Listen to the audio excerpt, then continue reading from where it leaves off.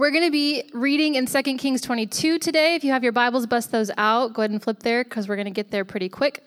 2 Kings 22. Talking about a king who took the throne at 8 years old, and I just happen to have an 8-year-old. So, for context, because most of us, for me, if 8 feels like a long time ago, I don't remember what headspace I was in at 8, or even what an 8-year-old looks like sometimes. So, Nate, if you'll come up here really quick. Hey, buddy. Here, you scoot forward just a little bit. I'm going to ask some super simple questions, okay? If you don't know the answer, that's okay. Just say, I don't know.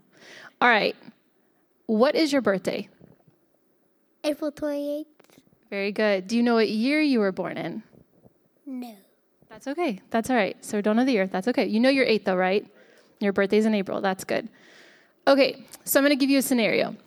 Let's say you went to bed last night and you woke up this morning, and when they woke you up, they were like, hey, you're the king. You're the king of the world now. What is the first thing, anything you want, literally like good, bad, snacky, whatever, the first thing you would do as king? Play video games. Play video games. That sounds like a fun king. I like that. All right, I'm going to ask you one more thing. You know a little bit about being in leadership, right? Because you're an older brother, so you're a leader. Yeah. You're a king. Who do you want to lead like? Is like there anybody you know or anybody you've heard of, and you're like, I want to lead like that guy? No. You're just going to do your own thing. Okay, I like it. Thank you, buddy. You can go. Very good. Good job, Nate. He did so good. I just think sometimes it's hard to wrap our minds around like an 8-year-old because they're kind of in an interesting spot, right? Like he's still very much a kid. He's like, I want to play video games. But also I have every confidence in my child that he loves the Lord. Like he's professed the Lord. And I really truly believe that like in a pinch, he would do what the Lord would have him do. So it's weird to think about an 8-year-old being king because we're like, no, it's just a baby child. But God says something special about childlike faith. They have something in them that they are able to exercise, and it's a faith that sometimes as adults we miss out on. And in Judah's case, this is actually really good news for them because they're going to need someone with good faith. All right, we're going to jump in 2 Kings 22. We're going to do 1 through 13. And please forgive some of these names. Okay. Josiah was 8 years old when he began to reign, and he reigned 31 years in Jerusalem. His mother's name was Jedidiah, the daughter of Adiah of Bozkath. And he did what was right in the eyes of the Lord and walked in all the way of David his father. If you have a hard copy, if you can underline the word David. And he did not turn aside to the right or to the left. In the 18th year of King Josiah, so we just jumped here. It's now in his 18th year of rule. The king sent Shaphan, the son of Azaliah, son of Meshullam, the secretary, to the house of the Lord, saying, Go up to Hilkiah the high priest, that he may go count the money that has been brought into the house of the Lord, which the keepers of the threshold have collected from the people. And let it be given into the hands of the workmen who have oversight of the house of the Lord. And let them give it to the workmen who are at the house of the Lord repairing the house, that is, to the carpenters and to the builders and to the masons. And let them use it for buying timber and quarried stone and to repair the house. But no accounting shall be asked from them for the money that is delivered into their hands, for they deal honestly. Verse 8. And Hilkiah the high priest said to Shaphan, the secretary, I have found the book of the law in the house of the Lord. And Hilkiah gave the book to Shaphan, and he read it. And Shaphan the secretary came to the king and reported to the king, Your servants have emptied out the money that was found in the house, and have delivered all that was found and have delivered it into the hands of the workmen who have oversight of the house of the Lord. Verse 10. Then Shaphan the secretary told the king, Hilkiah the priest has given me a book. And Shaphan read it to the king. When the king heard the words of the book of the law, he tore his clothes. And the king commanded Hilkiah the high priest, and Ahikam the son of Shaphan, and Achbor the son of Micah, and Shaphan the secretary, and Asaiah the king's servant, saying, Go inquire of the Lord for me, and for the people, and for all Judah concerning the words of this book that has been found. For great is the wrath of the Lord that is kindled against us, because our fathers have not obeyed the words of this book to do according to all that is written concerning us. Whew. So, we already know that Josiah takes the throne at 8 years old. And how he takes it is very tragic. If you go one chapter back, his dad Amon is not a good king. He's a wicked king. And he does what is evil in the sight of the Lord. And because of that, he's only allowed to serve 2 years in Judah before his own people murder him in his house, in Josiah's house. So the morning he wakes up king at 8 years old is because his father was just murdered by his own people. Unfortunately for him, because of this, and fortunately for the kingdom, something isn't allowed to happen, and that's training. So I don't know how familiar you are with Queen Elizabeth. It's okay, you can look her up. She's kind of famous. But one of the benefits and biggest blessings she would say of her life, even though her father died at what we would say is a young age for her to take the throne, she was able to train up underneath him. And this is the truth and wisdom in any good leadership, right? We should always be training someone up underneath us, especially someone who oversees a kingdom. Because one day, that 8-year-old is going to rule the kingdom. That's the plan. For Josiah, this training was not an option. So he had the second best thing that was available to him, and that was his tradition. Scripture says, I had you underline David. He chose to walk in the way of King David. And this is good news, because his dad is wicked, right? That's what got him murdered. But Scripture tells us that David was a wholehearted king. He was a king after God's own heart. So, makes sense that we get to the story. Josiah's grown up, we're in his 18th year, and he's like, what do I want to do this year? Well, David was about the temple. He was about the Lord's house. Even though he didn't get to build it, God gave him the plans for it. He loved it deeply. And so it makes sense that the man who's following in his tradition is like, I'm going to be about the Lord's house. Also, just side note, it should be, as we're reading the story, heartbreaking to realize after the garden, there is one place God chose to put his presence on the earth, and it was in the temple, in the house of the Lord, and is in disrepair. That shows us just how far these people have fallen. So, Josiah's like, we're going to do some work. We're going to repair the house of the Lord because I care about it, because David cared about it. And lo and behold, the high priest stumbles upon he's like, I found a book. You're like, oh, just like a random book? It's like the book of the law. What is the book of the law? Very good question. It is the first 5 books, Genesis, Exodus, Leviticus, Numbers, and Deuteronomy. It's literally the story of the Jewish people. It is literally the story of how they got to where they were, how Josiah was sitting on the throne because of what had happened. It's also an agreement that Josiah's forefathers had made with Yahweh. It's a covenant. It's a legally binding agreement that they had made. And it wasn't just for them. In the agreement, it says, hey, if you say yes to this, I need you to do something. I need you to be careful to teach it to your children. Because this isn't just legally binding to you. This is legally binding to your kids and their kids and their kids. So make sure they understand this book. Make sure every new king has a copy of it for himself. This is the first time in his 18 years he's seeing this book. How far these people have fallen. So Josiah hears the book. He hears the law read. And it's these 600 some odd laws, like 613, 615. That Israel was like, yeah, we'll do that. And they're like, yeah, our kids will do that. We'll make sure they know. And then it doesn't really say like exactly what chapter shook him or what book shook him, but it's very likely the last book and the very last chapters in Deuteronomy. Because it lays out this, it says, hey, you said yes. I'm glad about that. Now you need to know, I am setting before you a blessing and a curse. If you do well to obey the words of my commands, you will enter the promised land, the land that he is ruling right now. You will enter there, and you will prosper, and you will be fruitful, and you will multiply, and your enemies will not come against you and prosper. But there's also a curse if you choose disobedience. There will be death. The land will not prosper. And guess what? It's going to get to a point when you choose disobedience to this agreement that a foreign land is going to come in and carry you off. Y'all, why does Josiah tear his clothes? Because he realizes something about the character of God when he reads this word. He keeps his promises. For better and for worse, he keeps his promises. You have to understand, at this time, Israel at the beginning was one united kingdom. under Saul and then David, and then Solomon died, and the kingdom split into two, the northern kingdom and the southern kingdom. Josiah is now king over the southern portion of the kingdom. Who's the king over the north? I'm glad you asked. They were carried away by a foreign country, Assyria. Ask me why. It's a big shock. I'm glad you asked. They disobeyed the words of the covenant. So as Josiah is hearing this, he's like, 613 laws, and we were probably breaking every single one of them. I know what's going to happen because I've already seen it happen.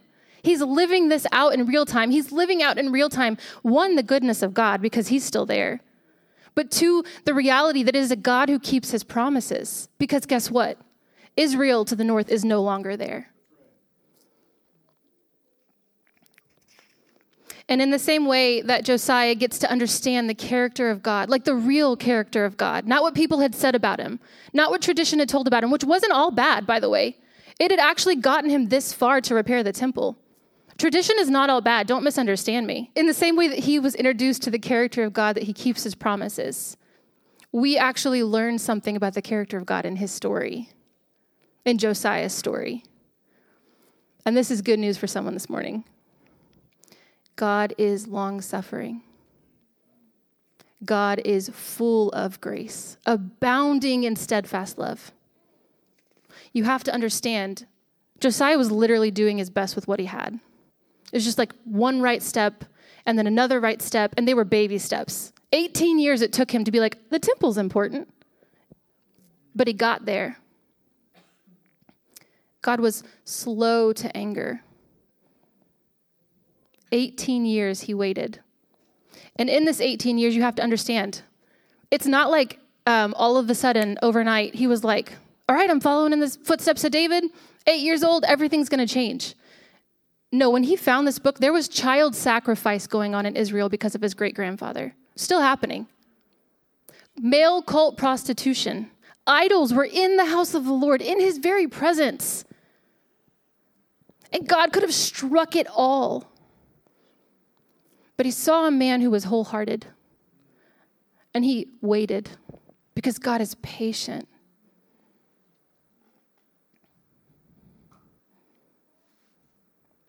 Josiah, he was presented with a choice when that book was read in his presence.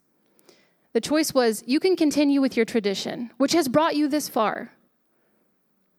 Or you can let God's word change you. You can let it do some work. And it's not going to be easy. You have 2 generations before you, at least, who have made things wicked, who have brought in all of these occult practices that God was like, hey, don't do that. Or they're like, do this, like little kids. Like, this is the thing you don't want me to do? And Josiah gets to be the one to come in and be like, I have to handle that now. He didn't start it. It didn't matter because when God's word started working on him, he realized there were things that were broken inside of his way of thinking, inside of his people's way of living. And he was convicted. He tore his robes because he was like, I got some work ahead of me.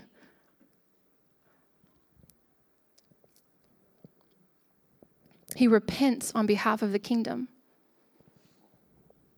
And guess what happens? Under Josiah's rule, Judah is not carried away by a foreign government. Then Josiah's son, he becomes king over Judah. And the Bible says he was wicked. He doesn't even get to rule very long. I think it's like 2 months. And Egypt comes in. Pharaoh Necho or whatever. He comes in, casts him out into Egypt, and puts his brother, another one of Josiah's sons, on the throne so he can control him like a puppet. And from there, almost immediately, Babylon comes in. It wasn't about doing the right things, because had it been about that, Josiah would have set his sons up for success. They would have been golden. Hey, I went in and cleaned house. All you have to do is maintain it. It wasn't about what they did. It was about their heart.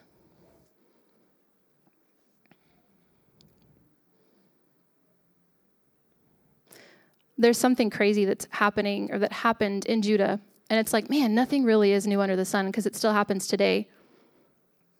I think it's worth taking some time to talk about, since we've talked about the character of God, which is what Scripture is first and foremost about. Like, God wants you to know who he is. He's not trying to hide it. It wasn't a coincidence that the book of the law was found in the temple. There's no coincidences in the kingdom of God, right?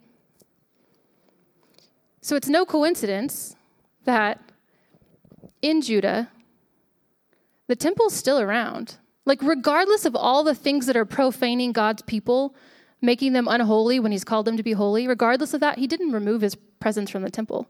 He's still choosing to dwell there. But it's not doing anything. And that's kind of frustrating for me as a believer. I'm like, why? You have the presence. What are you doing? It's because they didn't know the person of the presence. And this is so true for us today. I'm going to give you kind of a funny example, and we're going to talk about it a little more. This is why it is so important to know the who of the presence of God. So before Nathaniel and I had kids, we liked to do fun things that cost money. It was a luxury.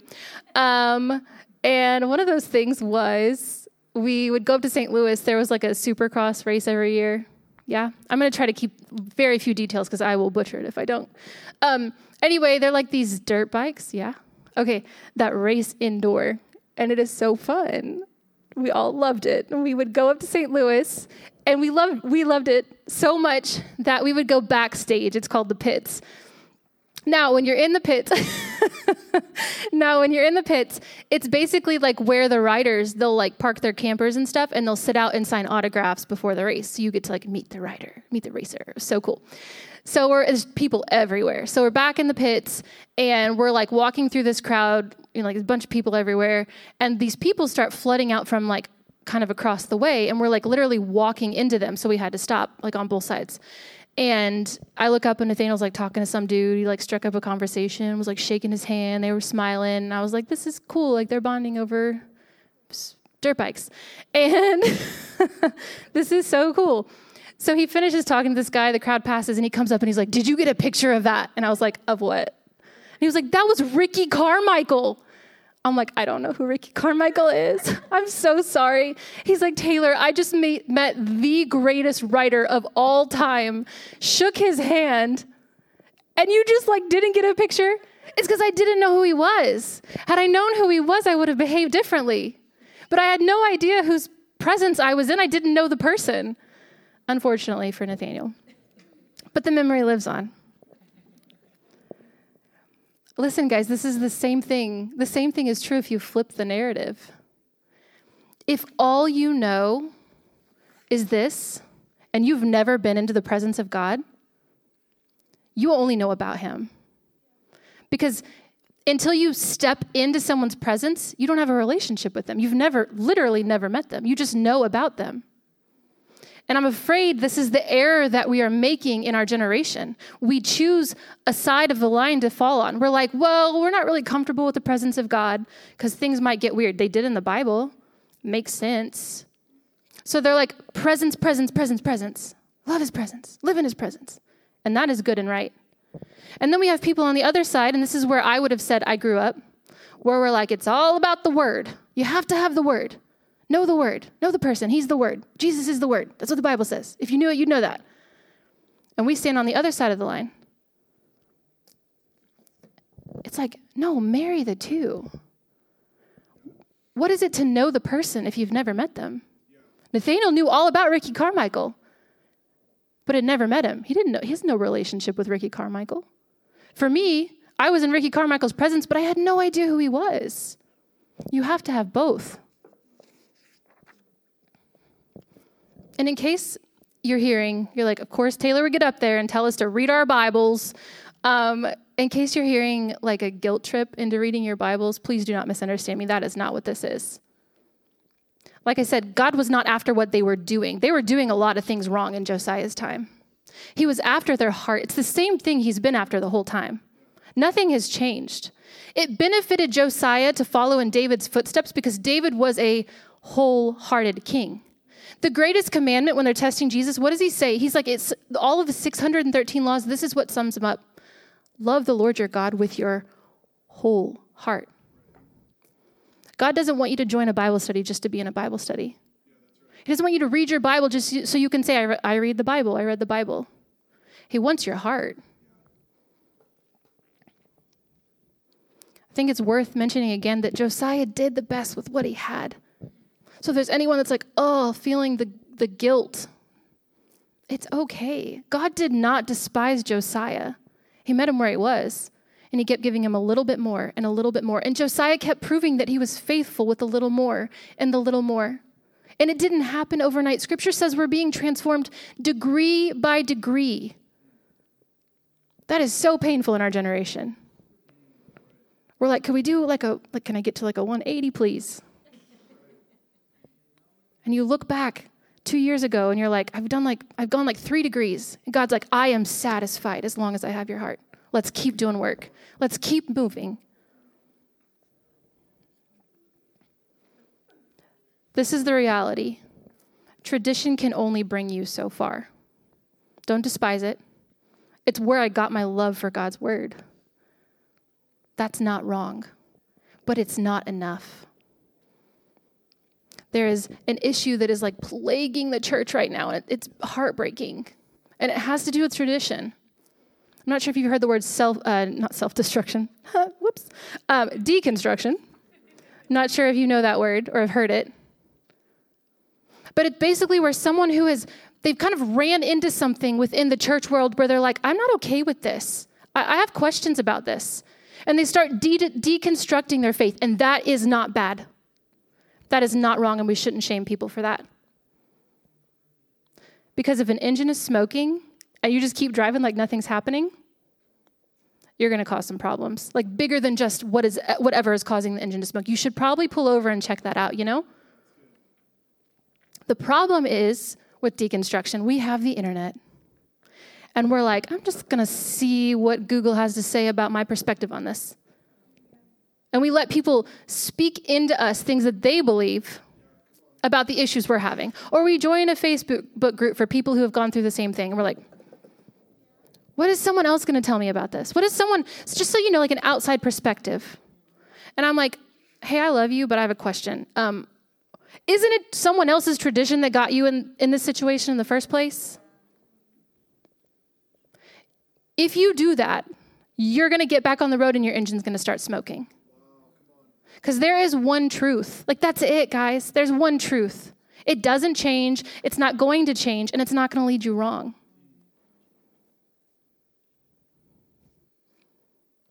This is just a word for someone. If you are confused, if you are struggling, follow in the footsteps of Josiah, a wholehearted king who said something's not right. And he let it change him. He didn't despise his tradition for it. He didn't drop it. He let the word of God change him. And that's it. That's the point of this story. We ought to be people of the word, and we ought to be people of the presence. We have to be both. Hosea 4:6 says, my people perish for a lack of knowledge. My people are dying because they don't know. And it's not because it's out of ignorance like Josiah. He actually goes on to say, they have rejected it. They don't want it. Can we talk about something? I'm about to get a little bit fired up. I'm sorry. Can we talk about something? He says, my people are dying because they reject knowledge. Why, when something is broken, do we run to the internet? Do we run to our best friend, even if they're holy? Why is that our first step? Do not reject knowledge. People die. They are perishing for rejecting it. It's right here. God is not trying to hide himself from you. Do you understand? Do you understand in 52 countries, it is illegal to have this book? It is illegal to meet with other believers and try to enter the presence of God as a community. Shot dead on site in North Korea. And not just you, it's to the 4th generation in your family.